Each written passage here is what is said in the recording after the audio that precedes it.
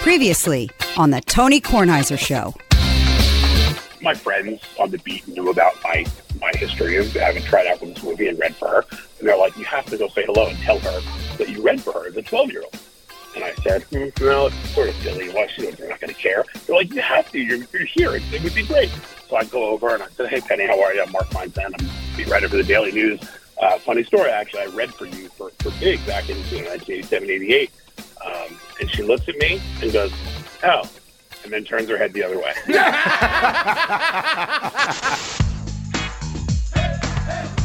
The Tony Kornheiser Show is on now. Everybody's got a story like that. They're all wonderful. My story is Ari Melber. Okay. Who? Oh, okay. Feinstein got the open. Yeah. Nice. Yeah. There's so much that we can talk about. We can talk about Kevin Durant and his injury, the disappearance of Adam Silver as NBA commissioner. He doesn't do anything anymore. Talk about the Players' Championship, Rory going +4 in the first day. Probably upset that there's no limited field. And yeah, no watch the cut line. Yeah, they're probably upset. We'll talk about Patrick Ewing.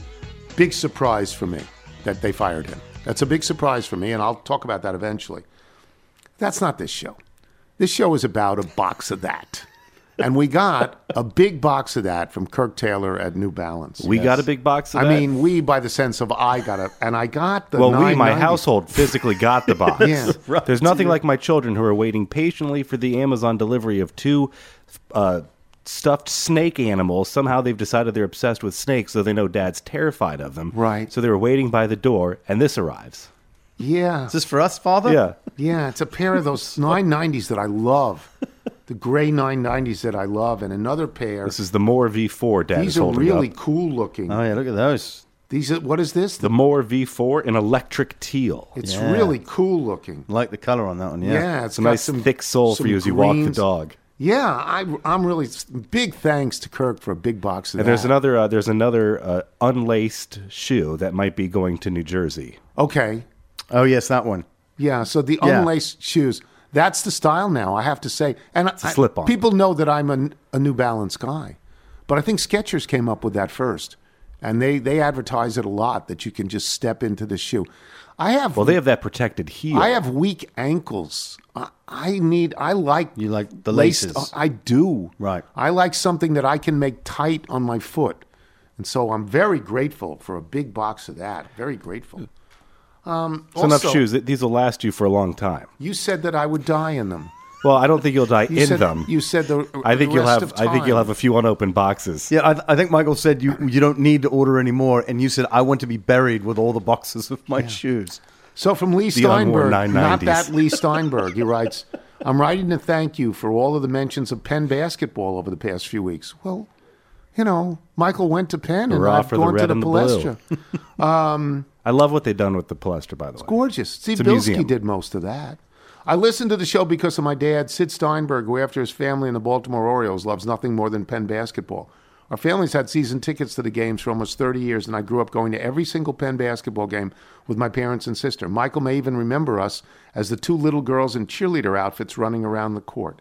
It's an annual reminder of the season's passing, returning to the Palestra to watch our beloved Quakers. As my sister and I went off to college, Dartmouth, much to the shock of those who had seen us grow up in Penn cheerleading uniforms, the only rules were that we couldn't root for our alma mater in basketball unless we were dating a player on the team. Like your show, the Penn basketball season is a way for me to stay connected with my dad since I've made the move from Philadelphia to your neck of the woods in Washington and still missing the DuPont Circle Bethesda bagels. We still have the same 4 seats as 30 years ago. I'd like to invite you, Michael, even Bootsy and the Hammer, to any Penn game whenever you'd like on behalf of my parents who don't know that I've emailed you. It would be a tremendous joy for them to share their love for the program with you and Michael. Maybe Tony can even join my mom in complaining that the seats are still bleacher seats. I know those seats.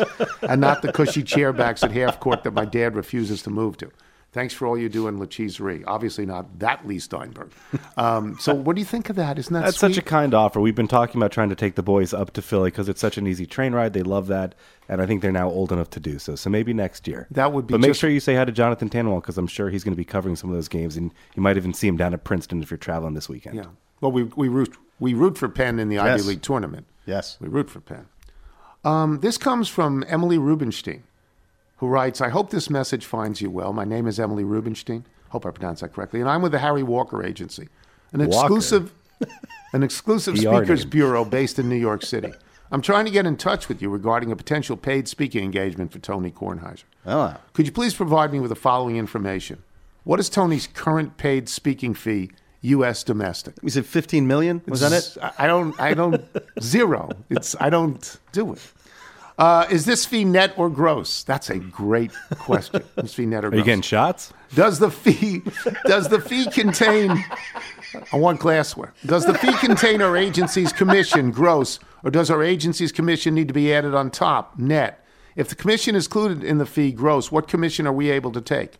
What are Tony's travel requirements? First class, coach class, travel expenses for 1, 2, etc.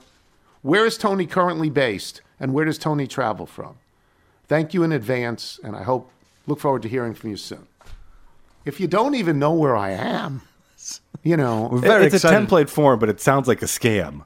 yeah, I mean, aren't you supposed to tell me who wants me? I guess you don't want to do that for fear I'll make my own deal. Don't worry, I'm not going to do it. I'm not going to do it. I Oh, so wouldn't you even think- do it if I could do it in my house. You think there's already a target that they have, or like I don't know. Yeah. potential client? No, you're just a big name that I they think would they're like just to get on skimming. get on the roster. They don't necessarily have a gig in mind, but they know that they could get Could you them. Ari Melber and I do something together? A little Q&A. Absolutely, yeah. Who are you? Yeah, a little That would debate. be the cue. Do a sports debate. Yeah. I just don't. I don't think it's for me. Well, mostly because you don't travel, and I think Well, I don't this is. speak. I speak every day. I don't. Saliza has talked about this. I think he's done these where you get flown down and Yeah. style, Yeah. and you make a bunch of dough. I think you should just have Jared write back with the most ridiculous demands and just see what happens. See if they come up with any offers. $2 million net. I don't want to do it. If actually this is so crazy, I would have to do it, and Yeah. I don't want to do it. I would try to get out of it. It's just crazy. What's the big news? Is the big news the Players' Championship? No, really. Big news, we got an email from a longtime listener, one Chan Hardwick down in Okatee, South Carolina. When he heard about Chessie and her issues, Go ahead. he sent us a Pet Honesty multivitamin 10-in-1 that he was giving to Charlie. So we should look He into said that. this happened to Charlie. Yeah, and I think it also will help with various, seasonal allergies, some like joint issues. Yeah. She knows what we're talking about. She pooped this morning. I was very grateful because it's going to rain all day, and it didn't rain this morning, and she pooped, and I was grateful. My gratitude, I gave her a cookie as a result of that. Back I her think up the for biggest days. news where I live is that Patrick Ewing is not going to be coaching Georgetown Yes. anymore. There is not a day that goes by in the last 2 years that if I'm at Columbia where I don't get asked, what are they going to do with Patrick Ewing? And everybody at Columbia, a lot of Georgetown fans, a lot of Georgetown grads, they go, he can't coach. This is not news. He can't coach. He's terrible. He's terrible. Not only is he terrible, he drives people off. Yeah. Like nobody stays. It's a disaster. They play their games downtown in whatever that arena is called these days. Is it the Capital One Arena? What's it called? Yeah, The Verizon Center. The Verizon Yeah, Center? I'll always know it as the Verizon Whatever. Center. Yeah. It seats about 16,500, 17. Yeah. I They think get so. 2,000 people. Yeah. You know what Georgetown used to be? And Georgetown was sold out all the time. Georgetown was one of the top 10 programs in the United States of America. It's done right now. It's fallen through the cracks. And is Patrick Ewing directly responsible? No, but he's there in the leadership role when this has happened. They don't win any games. They win like 7 games a year. And every single time I was asked about this, I said the same thing. They're not going to fire him. They're not. He's the greatest star they have ever had. He is the legacy of John Thompson. John Thompson would not have allowed the school to part ways with his son without Patrick Ewing getting that job. This is like a mob novel. The control that John had over that program, and deservedly so. He won a national championship. Come on. Nigel, you know this. I never thought they would fire him. No. I thought Yeah. they would let him go for as many years. I didn't say they'd rehire him. Yeah. But they'd let him go for as many years as were left on that contract. Yeah. And they have not done that. No, they thought they painted themselves into a corner with that extension and be like, oh, well, they're just going to have to ride this out. So, no, it's very surprising that they've moved on. He had one great week as a coach. He had the Big East tournament 3 years ago. Yeah. That's it. Last year, there were no games in the Big East. But what's the lesson you always say about contracts? I mean, you can get out of this if you want to, and you're looking at the brand of Georgetown basketball versus the individual here of the coach who is intricately tethered to that franchise. That's right. And you figure there'd be a way to say, we want to protect your legacy, the legacy of this whole entity, so let's work a way to get you out of this role that clearly is not a fit. And Patrick Ewing, to his everlasting credit, said, I'll always be a Hoya. Yeah. And I understand what happened. And he'll get a job as an assistant coach in the NBA. That's what he did for 20 years. He'll do that again. He will never be a head coach in college on a D1 level. That's not going to happen. Now you talk about falling through the cracks. Are those cracks? Will those cracks be available for them to rise back up? I think so if they get the right guy. I mean, if they get Rick Pitino, they'll rise back in 2 years. I don't think they'll hire Rick Pitino, but Rick Pitino's name is going to be out there. Yeah, you can do that. One guy can turn a program. Patrick Ewing turned it this way. But they are right now, they're a Patriot League team. That's what they are. Yeah. And I don't know. I mean, by doing this, there's an indication that the people who are running Georgetown University want to get back in the limelight, or Stevie Wynn would say, back in the high life again. But they're not in it now. Boy, oh boy, are they not in it now. And if they hire the wrong coach and they stay at this level, they're done. There's nobody, the Big East has taken a big hit. A lot of teams that everybody loved left and went elsewhere. They got this contract on Fox. It's not the same as ESPN. It's just not. And they're filled with Midwestern schools. Yeah. They have no real identity. Nobody knows what the Big East is anymore. So I don't know. Once I got one email that Georgetown would look at Ed Cooley, who's the Providence coach, who's a very good coach, whose daughter apparently goes to Georgetown. Ed Cooley would be a good choice there. Oh, but we'll see what they do. And we'll talk to Ryan about this. I'm surprised. I'm surprised they did it. Yeah. I really am. So, anything on the players?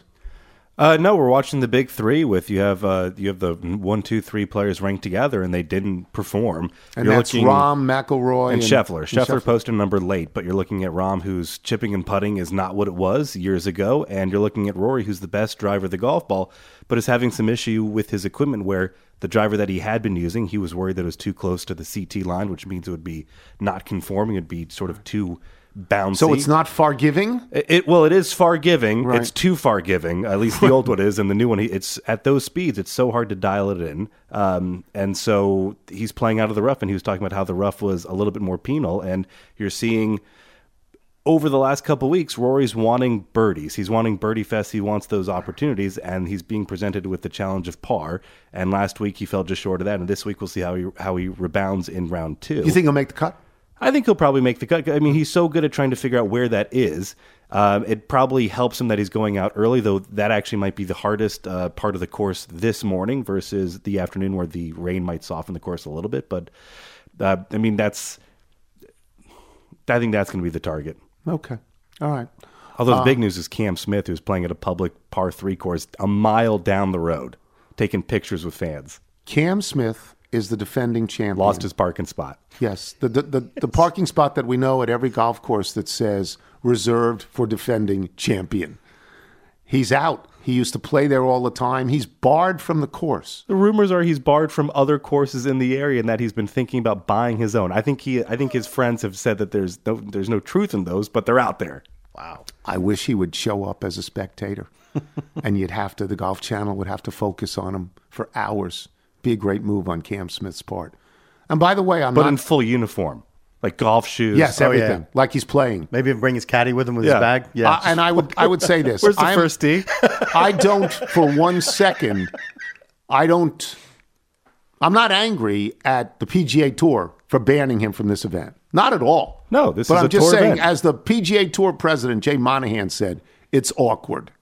It's awkward, kids. He lives there. He lives in Ponte Vedra. Yeah. Oh.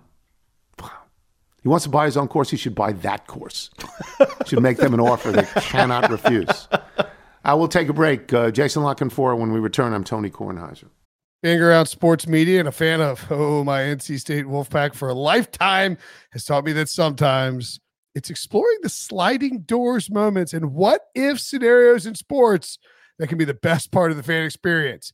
What if the Seahawks let Marshawn run to the 1 yard line with the Super Bowl on the line? Or could a coin flip have landed Magic in Chicago, Michael in LA, and made Charles Barkley the first black president? Enter Wondery's newest sports show, Alternate Routes, a weekly leap into the sports multiverse with former SportsCenter anchors Trey Wingo and Kevin Frazier.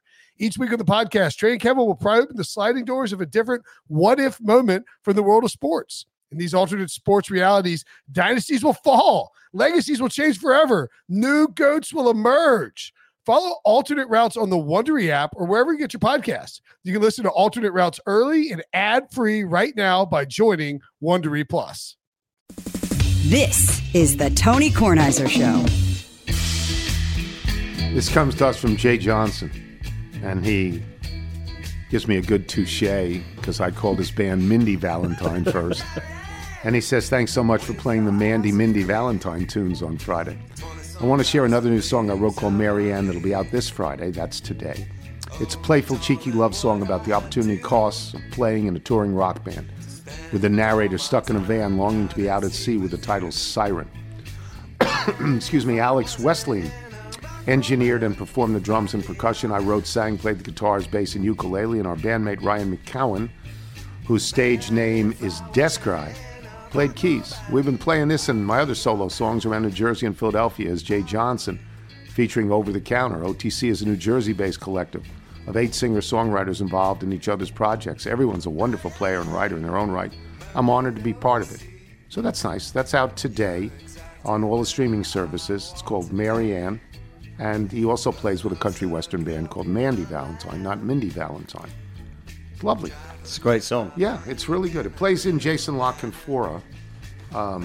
And, you know, I know that you've been declarative and definitive about your feelings about what will happen with Lamar Jackson and your feelings about Aaron Rodgers. I guess the Lamar Jackson part that I would ask you is, do you read anything new into the way the Ravens tagged him? They tagged him at the lower number, not the higher number. Sure. Do you read anything into that? Well, I mean, it creates more wiggle room for them, and they already have, cap issues, although, again, it boggles my mind because they're not really big on spending. Right. They're not big spenders. They don't have a whole lot of bloated individual contracts. Yet, here they stand, and Lamar, carrying Lamar's cap charge at $32 million is a whole lot more palatable to them than $45. Despite that, they still, agreed to trade the player who played the most reps for them on defense last year and who wore the green dot the last 3 years as sort of their central nervous system for a future 7th-round pick just to get out of his cap hit. So It's not optimal even right now, but that difference between those two figures is very real. And I think also the owner reached a point where he was like, you know what? Yeah, let's save that money in cap space potentially, and let's let the market really speak. I don't want to hear that this was restricted or that was restricted or we had too much control of the process, or if we're essentially letting him hit the market, with tethers, right? He's hitting the market, but we can still decide in the end, right? We have finality in the end. We have a decision to make, but in the meantime, he can sort of act as an unrestricted free agent and find out exactly from these other people's lips without, us having to grant this or grant that. He can have free reign to talk to these teams, to market himself as he sees fit, to talk to these owners, and then we'll let it come out in the wash. And then we'll see if the 2-1s make sense for us. We'll see if the contract makes sense for us, or we'll see if there's a tag and trade scenario where, we negotiate something a little bit off the grid and he agrees to a contract that we're not going to actually pay, and we trade him to somebody for something other than those 2 first-round picks. So I get it, but I also, as tends to be all things NFL, would caution people to not get caught up in the hyperbole and the sort of extremism, and the people in the media are on the periphery of it who are sitting there saying, Lamar Jackson has no market. Lamar Jackson lost. Lamar Jackson needs an agent. Like I would push back strongly on all of that. Like this process has barely just begun. It's uncharted territory for everybody, and these teams lie all the time anyway. Like that's what they do, especially this time of year. And why would a GM or VP of player personnel or PR guy tell a reporter, yeah, we're all in on this cat. We got to get him. Have you seen our quarterback room? Woo, we suck. Imagine what he could do for us. Like, why would they do that, right? No, they set expectations the other way. We love Desmond Ridder. How would anybody want anything other than Desmond Ridder?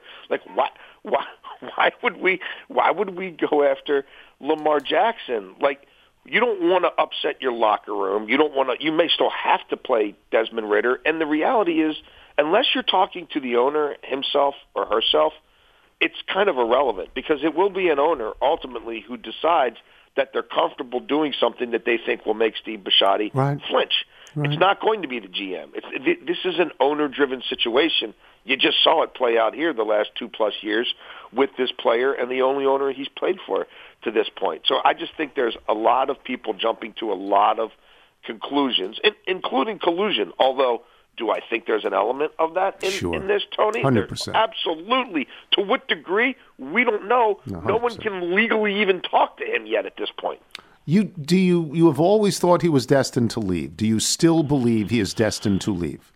I still think it's very likely, yes. Okay.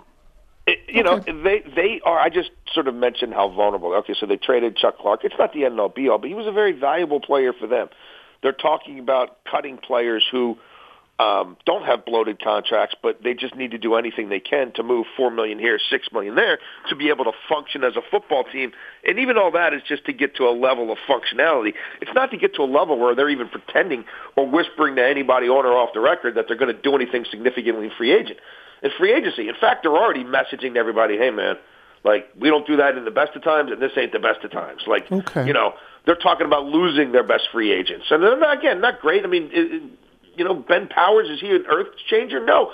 But he's a guard who played the most snaps of anybody on their offense last year, who they finally developed, and who will make pretty good money somewhere else. So this is all to tread water. So I say that because if that's where they are and somebody else is sitting on $50+ million in cap space and they think Lamar Jackson himself is going to win them a division and we don't have to do a whole lot in year one, you could put $120 million up front. You could create a climate where it's more upfront money than this owner would probably like to cut in a check, and the year one cap number is just bonkers. And then things resettle in year 2 and year 3 and year 4. So it's not like your team building for the new team is curtailed throughout the totality of the contract, but you're excuse me, you're swallowing hard in real time in an area where the Ravens don't have much wiggle room. Okay. So I think if people are strategic about it, they work something out that ends up probably being different than the 2 ones, but results in Lamar Jackson somewhere else. All right. Well, let me get to this, because as you've said, this is owner-driven, and it only takes one owner. It only takes one owner to put an offer sheet on the table that Lamar Jackson likes. The Jets are apparently in hot pursuit of Aaron Rodgers.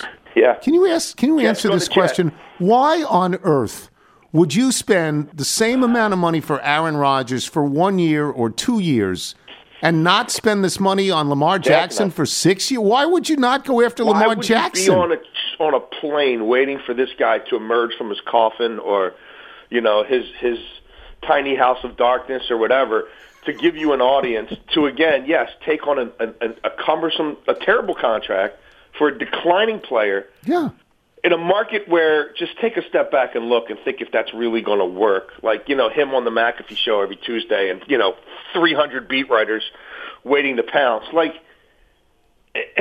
he doesn't really like being around young players. He wants to bring all his old guys with him. That's a very young team. The Packers are going to try to hold you hostage for more than he's worth, and maybe they'll get it, maybe they won't, but you still have to go through all that minutia as well.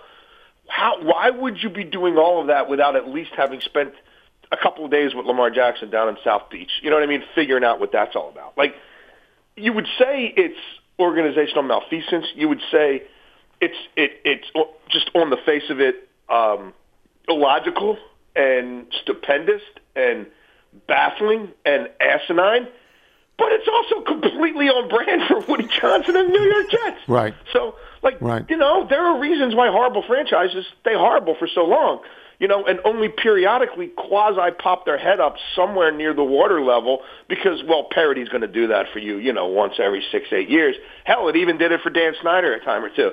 But, they are who they are. And if this is how this goes down, and I'm a Jets fan, really go back and look at the totality of Rodgers' season, especially the second half, and think about what a Lamar Jackson could have done for your franchise versus a guy who's going to play 1 year. It's not going to be his fault no matter what goes wrong. He's going to be able to hold your franchise hostage like he did the Packers, and he's not getting any younger. And who are they competing with? Who else? Everybody's known that this dude's not playing in Green Bay for a long time. Who else is staking out his coffin? I don't see anybody. Right. That's how. Yeah, I would certainly sit in a room and say, dude, shouldn't we go after Lamar Jackson if we're going to spend? How do we do this before we at least know what that could be? Yeah. All right. I got another question. You have a story in the Washington Post today about all the quarterbacks that you have going at the top of the draft, and you quote a general manager as saying Bryce Young is going to be the first quarterback taken. He's 5'10". Yes, he is. This is better than 5'9", Tone. I know, but it's not as good as 6'2". No. If he's 5'10", now it happens. Drew Brees was a little bit under 6 feet. Russell Wilson had 10 great years, and he's a little bit under 6 feet. 5'10" is 5'10". Wow. And they want to take him with the overall trade up and get the overall. The Bears aren't going to take him, but somebody's going to trade the That's one. right. And the consensus among people I talked to coming back from the Combine is that they still believe that Bryce Young is QB1. Now, had he measured a smidge less than that, had he not have the hand size that he has, we'd probably be talking about something different. But the body of work, the fact that the blue chippers in this class, there's not as many. From what these guys tell me, I'm not watching film. That's not my bag. I talk to smart people. There aren't the number of kids who you would say that's a top 5 pick, that's an automatic top 10 pick, in pretty much any draft. There aren't as many sure thing, immediate studs in this draft as others. So that element, coupled with, you make the argument, 7-8 teams in the top 10 need a quarterback.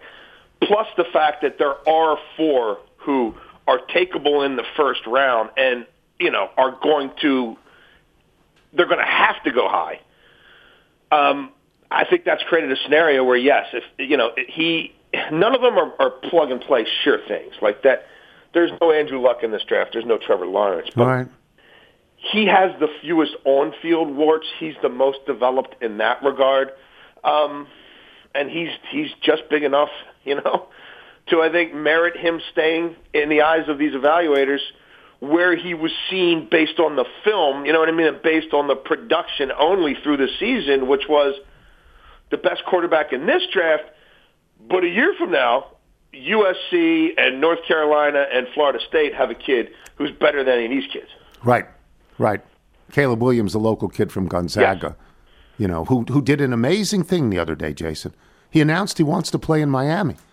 He totally undercut Tua. Did you see that? It was unbelievable to me that a player would do that and not take a lot of grief for it. Yeah, well, you got to do what you got to do. He listed the receivers that he wanted to throw to at Miami and ignored the fact that they had a quarterback.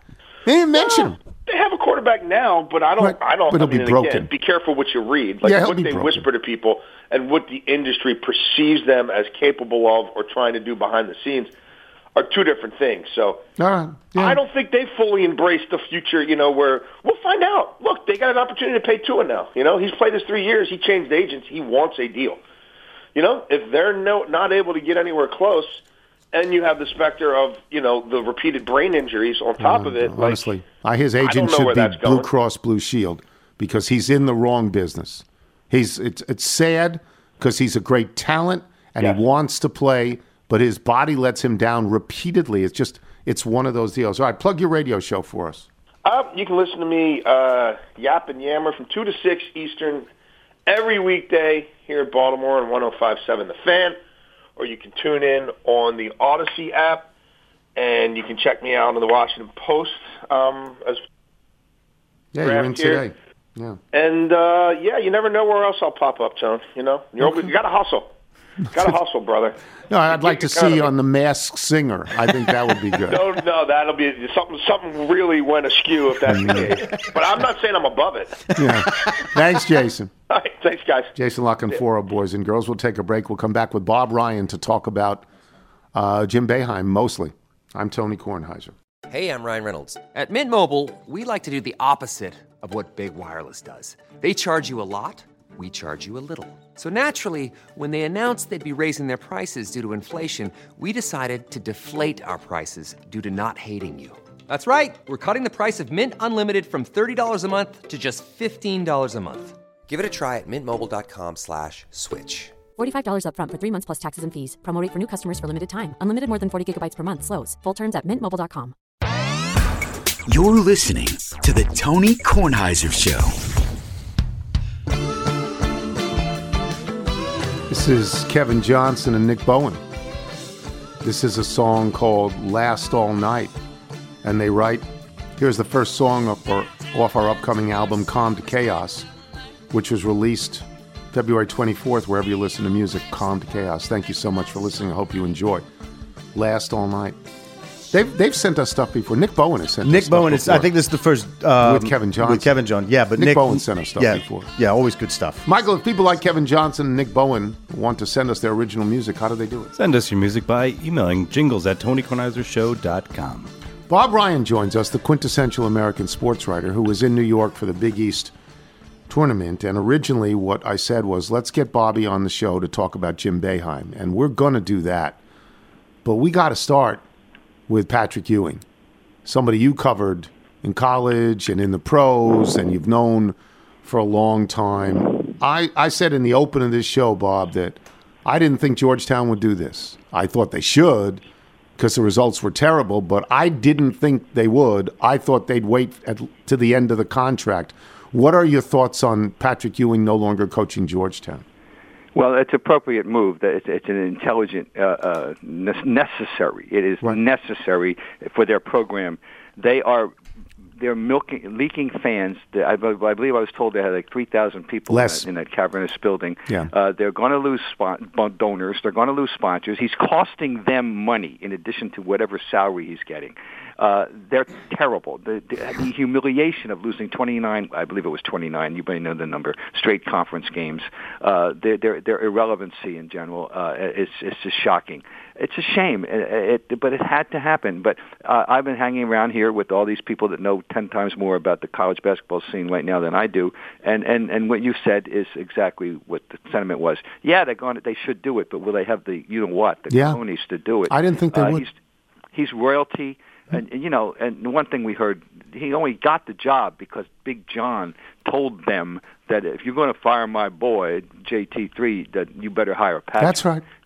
And they did, and you can see he wasn't up for it. Period. This is shocking. So how bad they are. So, but it was a tough move for the president. I understand that, and it was the president, not the AD. That's right.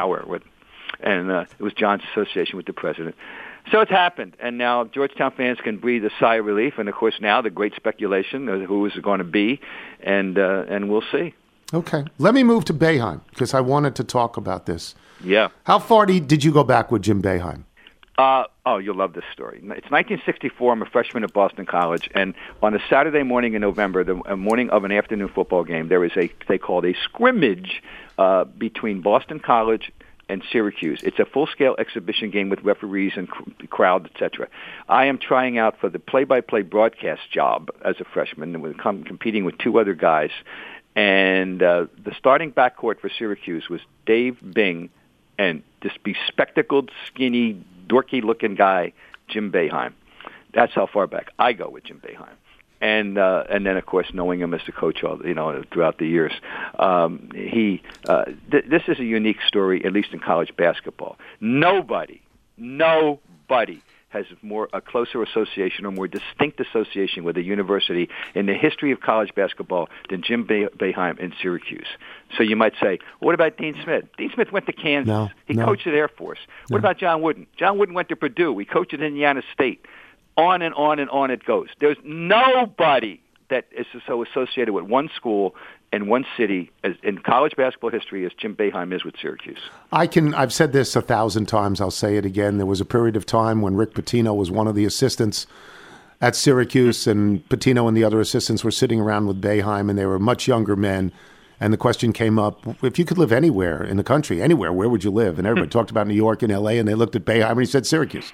Yeah. It's Syracuse. And he made Syracuse a destination for athletes in the United States of America. And for those people like me that grew up where I grew up, that's impossible. And he did it, right, Bobby? He did it. Yes, he did. He did. And there's the player that turned the corner, that turned them from being pretty damn good to being, really great for 20 years, was Stevie Thompson. Mm-hmm. And the story from L.A. of Stevie Thompson was he grew up in L.A., and he would come home from school at 4 p.m. and watch the big Monday game from the Carrier Dome, and with 30,000 people, and it fired him up, and that is why he went to Syracuse. And that, now of course the great irony there is that Boeheim was distraught about leaving Manley Fieldhouse.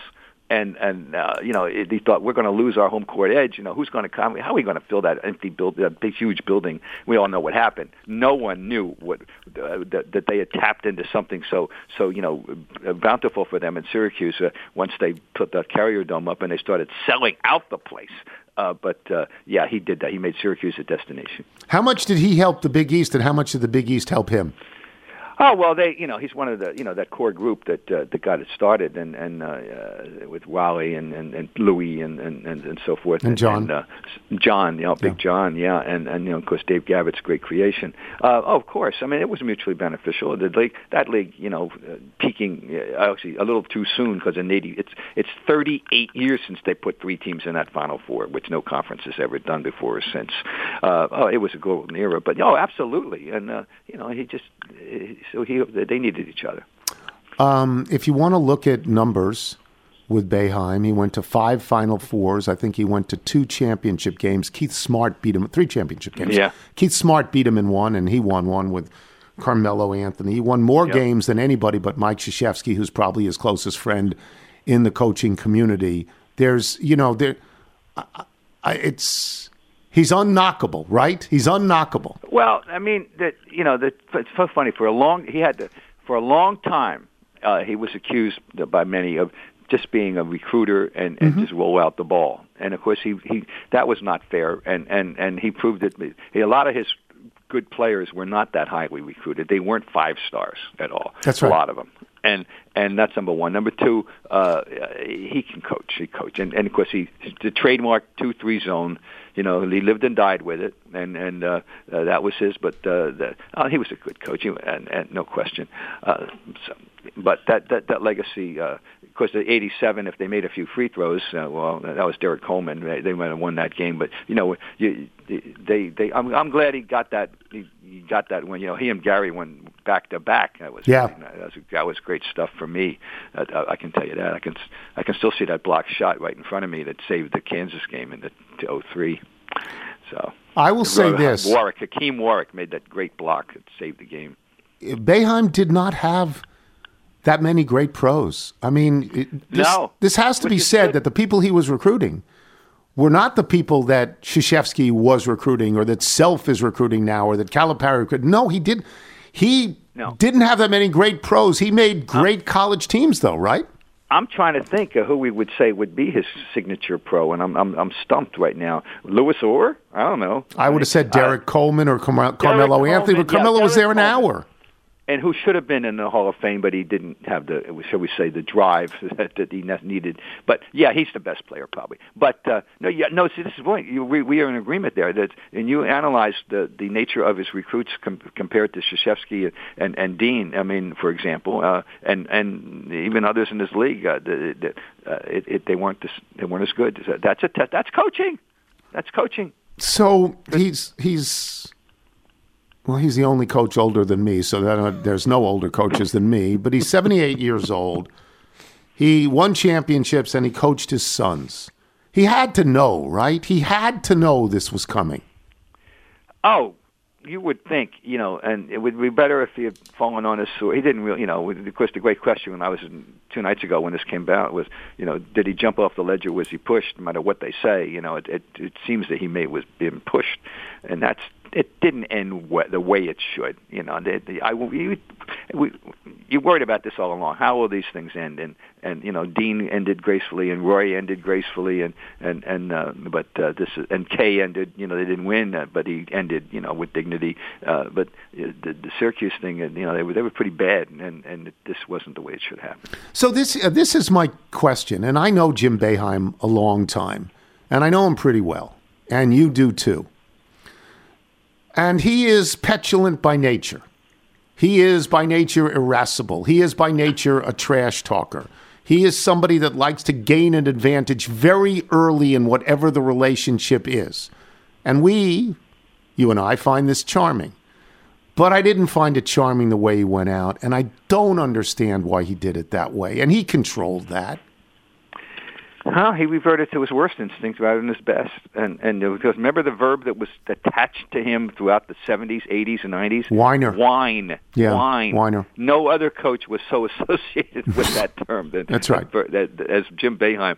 Yeah, it's just his sardonic nature. He pretty unfiltered. Which was nice for the media, Yeah. But I don't know about how well he actually got along with the local media over the years. I never heard much one way or the other. I heard difference between Kay, how he got along with the national media better than the local media, and a lot of times. And I don't know if Boeheim fell into that category or not. But I do know that as soon as you started mentioning that, I think whine, the word comes right up.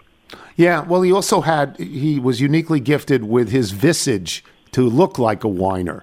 And he would throw his hands up on his head, and he would look at you, and you would go, just sit down. There's no ref in America that didn't want to tee him up 5 times a game, right? None. There's none. Yeah, that's true. No, that was part of the package, Yes. We can laugh about it, but that's true. No question about it. I also found him to be, in private moments that we had, very generous. Extreme. I really liked him. And I think, Bobby, most people who covered him really, from a national media standpoint, out of town anyway, I think they liked him, don't you? Yeah, well, in the, let's see, was it Beijing? I guess, I'm trying to think, it was Beijing Olympics. I went to a practice, and I got into their practice, and he saw me and greeted me as like a long lost brother. It was really nice, So yeah, he can be. I remember, and my wife and I, after 1 year, after the Hall of Fame ceremonies in Springfield, we went out back at the hotel bar with him, and he was charming. He was wonderful. Yeah, I really liked him. Bobby, thank you so much for being on. If you see Dorothy Parker at the round table, let us know and say hi, okay? I've been looking for, but Benchley says that you need to clean up your acting. Bob Ryan, boys and girls. We will take a break. We have email and jingle. I'm Tony Kornheiser. Stay refreshed with Taste Salud, the ultimate hydration experience. Dive into the world of agua frescas, designed to elevate your day, boost your energy, stay hydrated, and unwind with Salud's on-the-go stick packets, each with just 1 gram of sugar. Exclusive for our listeners, enjoy a 10% discount on your first order with code TASTE10 at checkout. Visit tastesalud.com for the full selection. Taste the difference with Taste Salud. Cheers to health. You're listening to The Tony Kornheiser Show.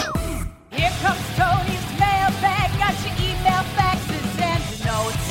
Here comes Tony's mailbag. Gonna read some for all you folks. Hey, Tony! Come on! Hey, Tony! Read that mail now, baby. Love Hot Pink Hangovers. You blush every time. So sorry that they're not They need to with reunite. us anymore. Do you want to do the Bethesda Bagel ad? Yes, Bethesda Bagels. We love them. You will as well. Just go to BethesdaBagels.com, forward a location in the DC area nearest you, then pop on in, and you will be thrilled. Before we get to the mailbag, let me just say I'm going to write a little letter. I'm going to mail it to my local DJ. It's a jumping little record I want my jockey to play. Roll over, Beethoven. Got to hear it again today. You know, my temperature's rising, the jukebox blowing a fuse, heart's beating rhythm, and soul keeps singing the blues. Roll over, Beethoven. Tell Tchaikovsky the news. I once wrote a column that started, Roll over, Krzyzewski. Tell Valvano the news. Chuck Berry, boys and girls. I can do this whole song. Don't tempt me. Thanks to our guests, Bob Ryan, Jason Lockenfora. Thanks to today's sponsors, HelloFresh and Etsy. Remember, you can listen to us on Apple Podcasts, Spotify, Google Play, and Odyssey. If you get the show through Apple Podcasts, please leave us a review. So, I'm just going to start with one that's not about dogs, and then we're going to go into the dogs thing. I'm going to preface it for a second. Dogs and poop, yes. This comes from DG. Haagen-Dazs, $3.94 at Walmart. Shabbat Shalom, DG. So thank you. Now, I knew we were going to get a lot of emails about Chessie and her lack of regularity pooping these days. Although I will say this morning she pooped, and I was very happy about that. I asked for vets. Okay, and I haven't read these yet, but I think I'm going to get involved in a situation where something goes like this. I'm Bill from Des Moines. I'm not a vet. I own a string of dry cleaners, but my cousin had a dog, and that's my fear, right? That's my fear as well. I thank the vets for their service, but yeah. From Pete Polkowski. I'm a retired dog trainer of 45 years. Don't recommend pumpkin for an older dog as it puts weight on the animal. My solution to your problem is to add more good bacteria to Chessie's diet by adding plain yogurt or buttermilk to her daily feeding, and she will love you for it. That goes in the pile of keepers. Yeah. That's from Patrick Sitter, as we know, from Sioux Falls, South Dakota. I'm not a vet, but have you checked Chessie's anus for a ribbon? From Cher. You read it. The going in and a making walk are my new favorite phrases. Yeah, the making walk. Anybody who's got a dog knows about a making walk. From Raymond Hando in Flemington, New Jersey. I'm not a vet, but I believe Jim Steinman once wrote 2 out of 3 ain't bad, so I wouldn't worry about Chessie's new bowel movement pattern. She's fine. From Mike Walichko in Chicago. Have you considered the possibility Chessie takes longer walks because she knows walking alleviates the pain in your leg? That's a good theory. That's a great theory. The walks are becoming endless, like hours out there. From Mark Mello, from Vesper Country Club in Tynesboro, definitely not Revere, Massachusetts. My almost 5-year-old 30-pound Pomeranian, photo attached for News Channel 8, has stopped pooping on his standard morning walk, even doubling the distance of his usual walk. He has stopped doing number 2. I feel like if I don't walk him more, my wife will wake up with a mess on her hands. He's eating plenty of pumpkin, so it must be something else. I walk him at 5:30 in the morning before going to the golf course. I maintain the grounds at Vesper Country Club. Tell Michael to email me to schedule a tea time. Vesper is on the Massachusetts-New Hampshire line. That goes into the saved pile. From Derek Lipson. Hey, Grandpa. Sideways Frisbee? Could be a blockage, maybe. Maybe. She ate an entire Frisbee? Maybe, but we haven't... She's not eating the Frisbees that Michael got for us. Like the Kong, is that... There's a few. These are the ones that you read their emails about them. Yeah. Listeners sent in recommendations. From Brian Gelman, from a veterinary hospital. All right. As the previously designated official Canadian small animal veterinarian of the Tony Kornheiser Show, I can't tell you how excited I was to hear Tuesday's opening. This was my career-defining moment, as it can be normal for aging dogs to change defecatory behaviors. That's a great word, defecatory. It can also be suggestive of an underlying issue. Maybe Chessie would benefit from sharing some of your morning Metamucil shake to help normalize her bathroom breaks. 1/4 teaspoon daily should do the trick. Or rather, she may be looking for a bit of encouragement or positive reinforcement from you during these early morning walks, a la Tom Arnold in Austin Powers. If all else fails, you can bring her to be actually evaluated by a vet instead of relying on the send me a box of that version. From Brian Gelman. I have now taken to bringing biscuits with me. And when she makes, giving her a biscuit and saying good dog, maybe that will help. Yeah, little carrot. Yeah, as opposed to... They don't want there to be poop anxiety. She can't do it. You know... She wants the treat. She's going to have to work that out on her own. From Alan McCormick on Belvedere, Illinois. Is the new game now our dogs' bathroom habits? I have 3 dogs. I have a lot of material. From Scott Gurney in East Selkirk, Manitoba. Dogs pooping. Please tell me this won't be the new game. It's not. It's not the new game. It's a one-day deal. Yeah. Greg Spinelli in McLean, Virginia. We had an older beagle with similar issues to Chessie. She would not poop as readily as she used to, and the walks got longer and longer. Then we realized she would poop as soon as we turned around and go home. Somehow she figured out that if we start heading home, she better get the job done. I had a sort of David Aldrich moment while watching the Nats game last week. It being spring training, they have a player or coach mic'd up almost every inning, and Tim Kirchin had some great conversations with them during the game. Well, he gets to manager Dave Martinez, and the first question he asks him is, when was the last time he milked a cow? They went on to discuss the finer points of cow milking, with Timmy asking for a lesson sometime in the future. I'm thinking, where is Buster Olney when we need him? Also, can I be the official person with the best email address of the Tony Kornheiser Show? Oh, this listener stinks. It's a fabulous email address. Why? Dave Martinez milked cows? I didn't know that. I had no idea. That's new for me. That was the only one. From Reese Knott. Have you tried putting her on a pitch clock? If it can speed up Wander Suero, anything is possible. From Reese in Old London Town. P.S. I don't have a Chuck and Roxy episode number, and fear not, Dr. Hoff, I never will. I'm many things, but I'm no snitch. She'll pull a Scherzer and try and get you off balance. From Ryan Sweeney in Columbus, Ohio. You seem to be lamenting Chessie going from 3 for 3 every day to being a 2 for 3 type of gal. Easy, Grandpa. Those are still Hall of Fame numbers. Well, they are. And That's good point. And I concede on all of these things. From Sean Bright. Chessie is having her fascia tighten up in old age. Similar to your hip, tightening down on the sciatic nerve, her abdominal fascia is tightening down her guts. She's walking further to poop because motion loosens that fascia. She knows the looser it becomes, the easier the bowel movement. Happy to schedule a dual appointment for you and Chessie. He's a vet, right? Sounded like it. I think he's a vet. Yeah, that's another legit one. Okay, so we're off that now. So, okay, let me do this one thing. Dusty Lopez in Williamstown, Massachusetts. Listening to the recent discussion of Hoka and other running shoes, I was absolutely delighted to hear the email sent in by Ben Rosario. In 20 years of listening to the show, I've dragged my family to breakfast at Chatter during a visit to D.C., had a David Aldrich moment when meeting Ed Butt at a Summer of Littles event in Frankfort, Michigan a few years ago. Now had my first real I know that guy moment, courtesy of Ben. I met Ben long before I moved to Flagstaff to coach professional marathoners. Back in 2007, I'd moved to St. Louis as another step in my own coaching career. I connected to the local running community just as Ben was starting a very successful running store business there. He put on a summer running camp for high school kids, and I worked at his camp every year, making friends and sharing coaching ideas. We quite literally ran in the same circles for about 5 years, and I've been thrilled to follow his success with Hoka's Northern Arizona elite team.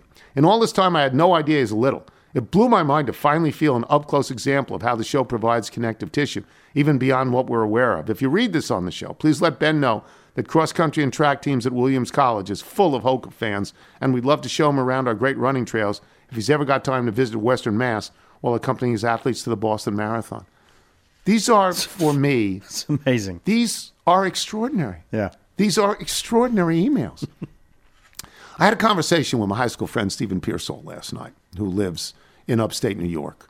And we were talking about Jim Boeheim, because he had gone... He not only played at Penn and was the starting guard, he's known Boeheim for 1,000 years and goes to a lot of the Syracuse games. His daughter went to Syracuse, played lacrosse. You know, and he said, and he listens, and he said, it's unbelievable. Like, I listen, it's just unbelievable, that community. And I said, yeah, I don't know what we got, 10, 15,000. He said, what are you talking about? They're just on the numbers alone. It's got to be so much more than that. How would they know each other? Yeah, it's From amazing. Sue Meyer in Ponte Vedra Beach, Florida. On Friday's show, you continued your call to action for free sneakers. At one point, you read an email from Coach Ben Rosario, executive director of the Hoka-sponsored NAS Elite, Northern Arizona, elite running team. I thought I know that coach. I am very much a mid-pack marathon runner, but I am more than familiar with Coach Rosario, having read all of his books. What? More than one? And followed the amazing performances of his Northern Arizona elite runners. Who knew he was a little? By the way, if he's taking orders, I'm a 9.5 medium. Kidding with this, right? One more. If we're still doing the 1 in a million stories, we are. Of course we are. Here's mine. In fact, this might just be the most important story I have to tell. Some years ago now, my marriage of nearly 10 years, shall we say, took a nosedive. So after a hiatus, I found myself back on the dating scene. Somewhat reluctantly, I went out with a woman I met online. After we'd been talking for a while, I realized we didn't even know each other's last names, which felt weird to me. When I shared mine, she pointed at me and she shouted, loud enough to make the tables around us turn. "You fish-hooked your mom!" I rocked back in my chair. How did she know that story? I never told that story, ever. When I was about 8 years old, I was on a fishing outing with Cub Scouts. Some ill-advised individual had given me a rod with a monstrous fishing lure on the end. That thing must have had 6 or 8 barbs on it. And being a kid, I didn't think to look behind me when I cocked the rod over my shoulder for a cast, sending the hooks right into my mom's left cheek. My mom, God love her, didn't make a sound as the scoutmaster used a pair of wire cutters to clip the hook from the lure before driving us to the hospital. Like I said, I don't tell that story. So how did this apparent stranger know about it? We soon figured out that we had gone to elementary school together. And not only that, but her brother and I had played soccer together. In fact, the reason she knew that story at all was because her brother and father were on that fishing trip with me. Some 30 years later, we met in a pub for dinner. A year and a half after that, we got married. I was wearing an Indochino suit, and yes, I used the code. What are the chances? Chris Bansell's, Forest Hill, Maryland. Wow! If you're out on your bike tonight, everyone, as always, do wear white. Hola, nosotros somos Pineapple Landscaping y escuchamos el show de Tony Kornheiser, pero este show apesta.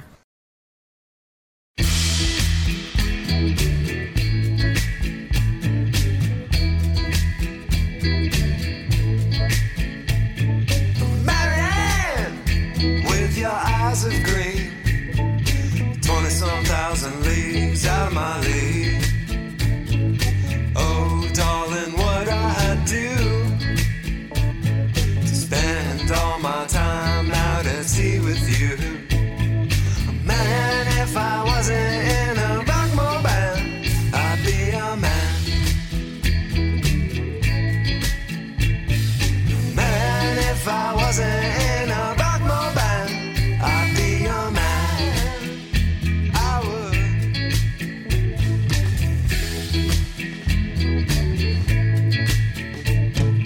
Marianne, mermaid of the sea, you're exactly where I want to be. But I'm stuck up here on land, traveling with my band in a little van. If I wasn't in a rockmore band, I'd be a man. Man, if I wasn't in a rockmore band, I'd be a man, I would.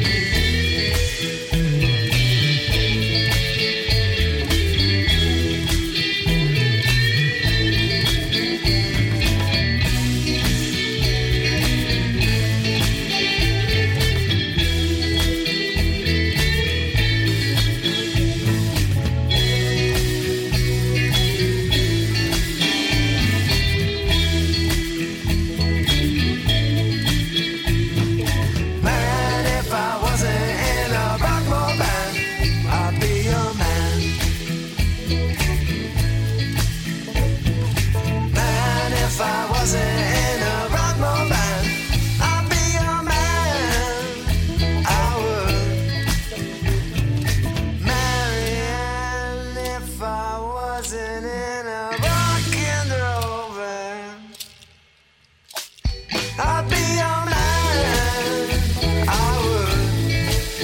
Oh, yes, I would.